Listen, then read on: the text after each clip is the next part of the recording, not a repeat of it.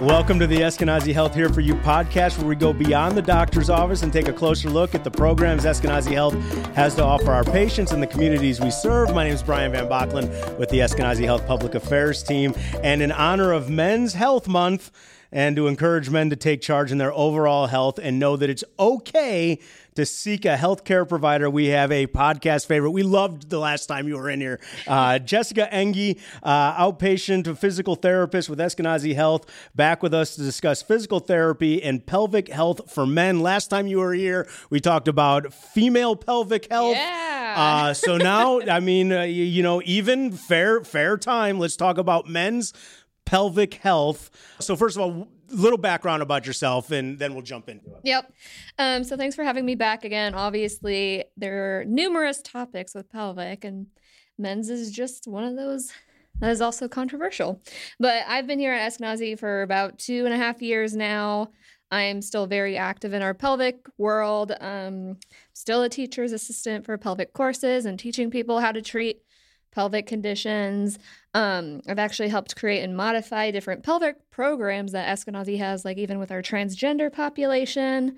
And then it's always interesting in how to advocate with our patients with their pelvic health journey, because pelvic health is very, there's a stigma with it. Okay. Not a lot of people are comfortable talking about it. So let's just start right there, because I do my own research. But all at the same time, I really don't know. So what is men's pelvic health? And please, why is there a stigma against it? So don't pretend, know that I don't know anything, and let's go from there. I mean, it's kind of like, this is just a stereotype in general. Men in general don't like to go to the doctor, at least from my experience. So when it comes to pelvic health, again, everyone has a pelvis. So men or women, whoever you identify with, you have a pelvis. Mm-hmm. So anything that women experience, men can also experience. So you got like incontinence issues, so leakage, you can have pain,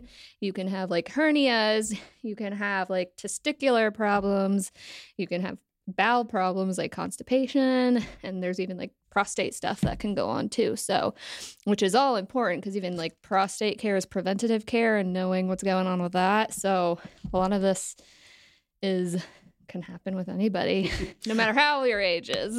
I know with guys, a lot of it is because I used to be one of these people. Every time I go to the doctor, I come out sick, It's, yep. So, but that's why the stigma against that, because just to piggyback on something you said, I think there'd be more stigma against having incontinence issues than there would be against actually like working on pelvic health. So why do you think this stigma exists? I think it's because the conversation itself is uncomfortable, like talking about these issues, especially like if you have something going on down there, you don't want to talk about it. Like women are used to it just because we see the OB all the time, but men, it's a whole different ballgame. Like, from my experience, they don't want to say they have a problem with the issues down there or anything with their function until it's really bad, which is also bad in itself, because if it's been going on for a long time, then there's a lot of backtracking we have to do when we treat people, if that makes sense. I think it's probably because women are, started so early in training. Guys, we don't start dealing with it until we become 40 or 40. And I said just the other day, it's like, I'm in my mid 40s. I'm getting my semi-annual checkup, which I do. And the doctor's like, you ever had colonoscopy? Because it's time. And that's the thing. But it never comes, you have no idea. And you're like, no. And is this an option? He's like, it's an option, but you probably need to have it done. Yeah. So I get it. I understand how, because men are not conditioned to know that this is part of what you do until all of a sudden it's, hey, you're old here. Bam. Let's do this. And I mean, even younger people like in their 20s have issues too. And like, think of yourself as like in your 20s having problems, and you're like, how do I talk to somebody about this? Or is this wrong? Or what is going on? So all those types of questions too. So how does this treatment work? And you went through a list of like the various reasons, the things that the guys might experience or struggle with, but they all probably are treated differently. So start the soup the nuts. Yeah, I know, right? Through this thing, yeah. Well, a lot of it comes from like the patient's openness with communication. Like when I try to talk to a patient, I'm like, nothing you tell me is going to be surprising. Like, we're going to problem solve it. So the number one thing is it's uncomfortable, but I want you to be comfortable with the uncomfortable, if that makes sense. So just creating a safe place to talk about these things. With all the different conditions, there is a lot of treatments that we can do. It just, again, depends on how they present to me. Sometimes it can be as easy as your hips are tight, like we need to stretch out your hips, or if it's more behavioral things, like if people have like more of that incontinence problem, there's a couple behavior things we need to change, like whether it's what you're drinking, because if people are drinking like soda and juice and coffee all the time and they're either one leaking or they have urgency, it's like your bladder doesn't like that, so we got to change those behaviors. Or even if sometimes people have diabetes, they don't understand that what they put in their bodies can affect their like urinary system and can cause all sorts of problems with that. So it just really depends on how they present. There's a whole bunch of rabbit holes we can go through here. So how do you... I know it's hard.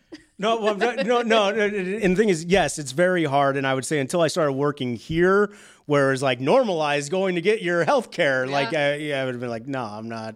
I'll just wait until like blood is coming from somewhere and then I'll go in. Exactly, but that's the Yeah. problem. So how do you... It almost seemed like you would need to go in and do a consultation with a psychiatrist at the same time. Like, how do you get guys to open up and say, well, you know what, I'm really kind of dealing with it. How do you help a person down that path? So usually I just throw a bunch of education at them. I don't know if you noticed this, but sometimes in the medical world, men don't like to make direct contact with their provider. So I always have something in my hands that they can directly look at versus at me.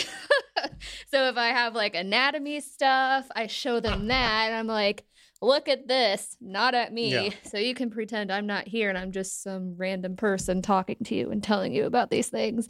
So it's kind of those different characteristic behaviors that you have to play around with.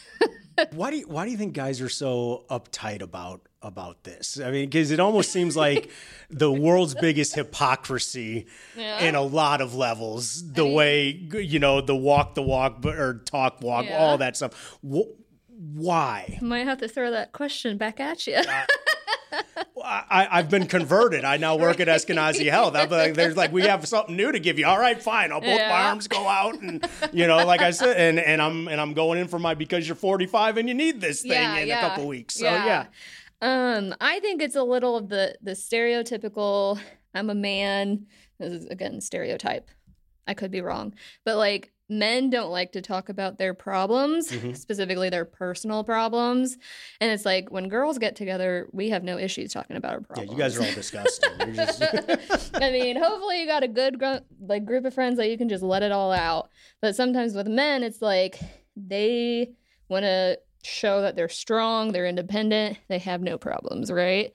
And if they do have problems, then they're quiet about them. And that's when it can get also dangerous. Like if you got problems, particularly health problems, you got to talk about them or else, again, they can snowball and then you can have issues, big issues. Now we hit on like the obvious ones, like incontinence and, are there any more subtle signs that a guy should be looking out for before it gets to leaking and all of that stuff? Yeah, so there's stuff like diabetes. There can be signs that you have diabetes even without, like, you're thirsty all the time. Like, you can be peeing a lot and you're just like, I'm healthy. I think I'm healthy. Or the thing with diabetes is more of, like, you're peeing a lot at night. It doesn't even have to be leakage. It can just be the amount of times you're going to the bathroom, and that can show up with like diabetes. People can also have like prostate cancer or something like that. And that's where like, this is more peeing issues, but if you have trouble peeing, you have to like strain to pee, like people are having to push when it should just be like kind of passive.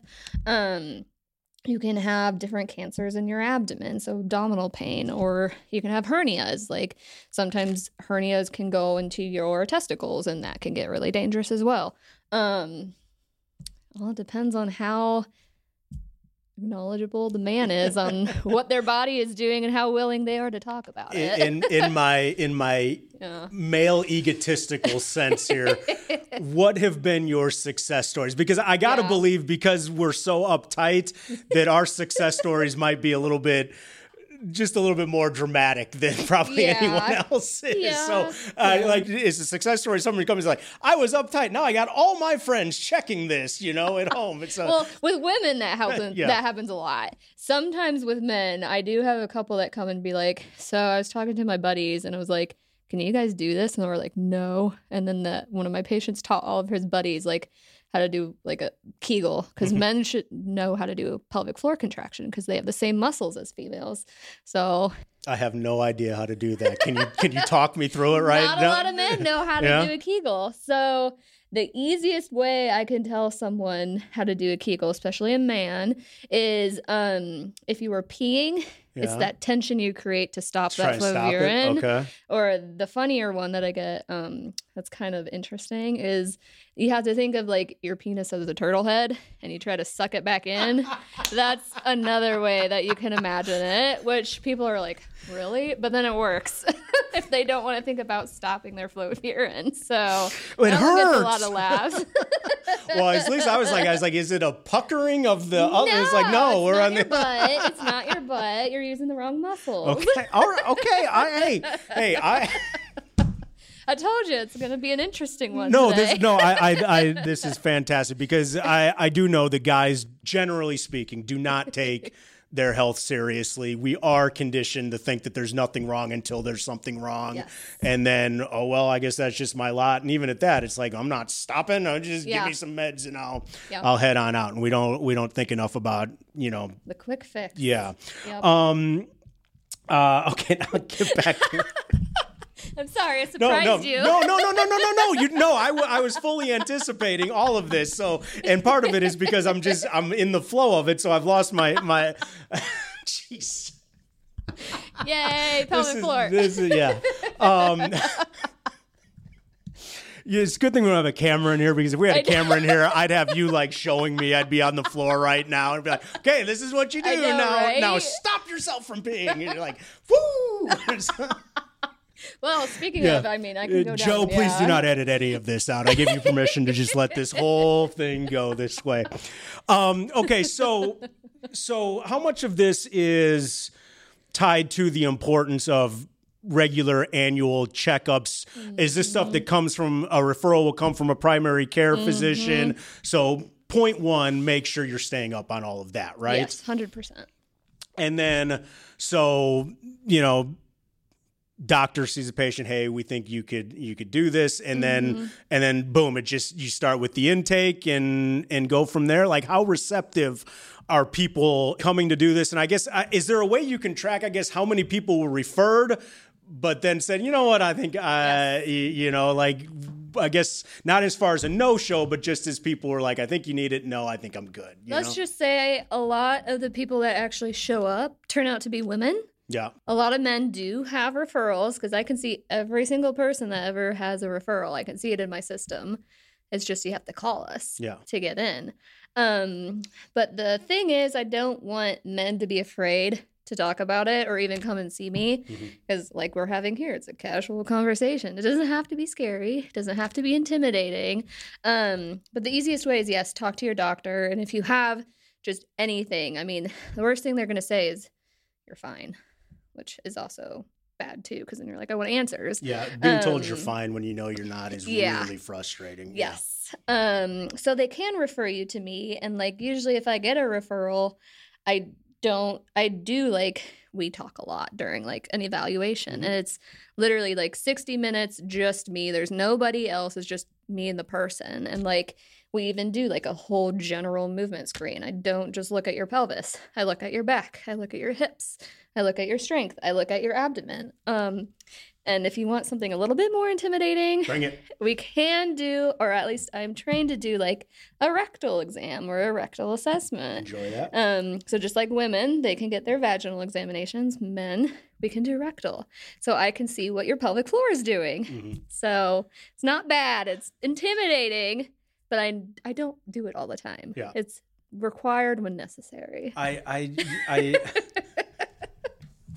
love these conversations. This is fantastic. So, what sort of, and I know I'm going to take the answer of that depends off the table, okay? Yes. Because, all right. So, what kind of treatment do we get? Because, I mean, is some of this just done with like physical therapy, or do we go straight to medications? Like, what is the general treatment? Because I also wonder if maybe sometimes you don't get guys who want to do this because I'll take a pill. I'm not going to give you 20 minutes where I go and do yoga. I love yoga, but I'm talking from a guy's perspective here. So how does this all work? And that is a very big fight that I feel like a lot of people are fighting in general in the medical system. Everyone wants, like, I want a pill. Like, they don't want to put in the work to fix it. A lot of the times I talk to people, I'm like, do you want to be on this pill for the rest of your life when I can give you these like 3 simple things to do and you'll be fine? So I think it does depend on the person and how receptive they are to that. Because some people do. Like, no matter what I tell them, they don't want what I give them. What is the is there an aha moment that you see with so what is that? And I'm sure it's probably a very personal moment for the guy, but but like, what becomes the selling point of where you can, maybe it's a return visit and you'd be like, see, I told you. Like, what do you look for on that? Those moments happen a lot. To be honest. Usually you can see the light bulb go when I'm educating them, especially like literally showing them the plain facts. Like, this is your anatomy. This is what I think is going on. This is what we can do to fix it. And if they actually do what I tell them to do, usually when they first come back, I'm like, you were right. And I'm like, I know. I think it's really important to reiterate, because you know, guys, and I make a joke, and I'm sure a lot of guys make the joke where it'd be like, I just hope I'm not the worst one you've had. You know, it's like everyone is afraid that they are going to be the one that makes the provider go, oh my God, you know, and like faint and fall out. And they're like, so they're like, I'm not going to give the person that opening. And it's like, no, like, sorry for your luck, but you're a pretty average human being, you know? I mean, it's... Yeah, the good thing about with physical therapy versus the physicians is I can get them in more frequently. Like, I see them for an hour. I can see them the next week for 45 minutes. So usually if I don't know what's going on, I tell them, and I'm going to be like, we're going to experiment. Like, I want you to try it and tell me what happened, and then we go from there. A lot of it is trial and error, because not everyone's the same, and people respond differently. So I always give them that kind of spiel, like, sometimes we might be experimenting. Like, your symptoms I have seen before, but you might not respond like this person. So trial and error. So we're talking with Jessica Engie, outreach physical therapist with Eskenazi Health, here to talk about men's pelvic health, because we are recognizing Men's Health Month. And as a guy, it's just don't blow it. I get the ego thing. I get it. Don't. It's not scary. Yeah, it's not scary, and I say this with the utmost respect. Men, you are not special. You are not the one outlier. You are not the person that's going to disgust the person you see. You are not going to bring them the thing they've never heard before.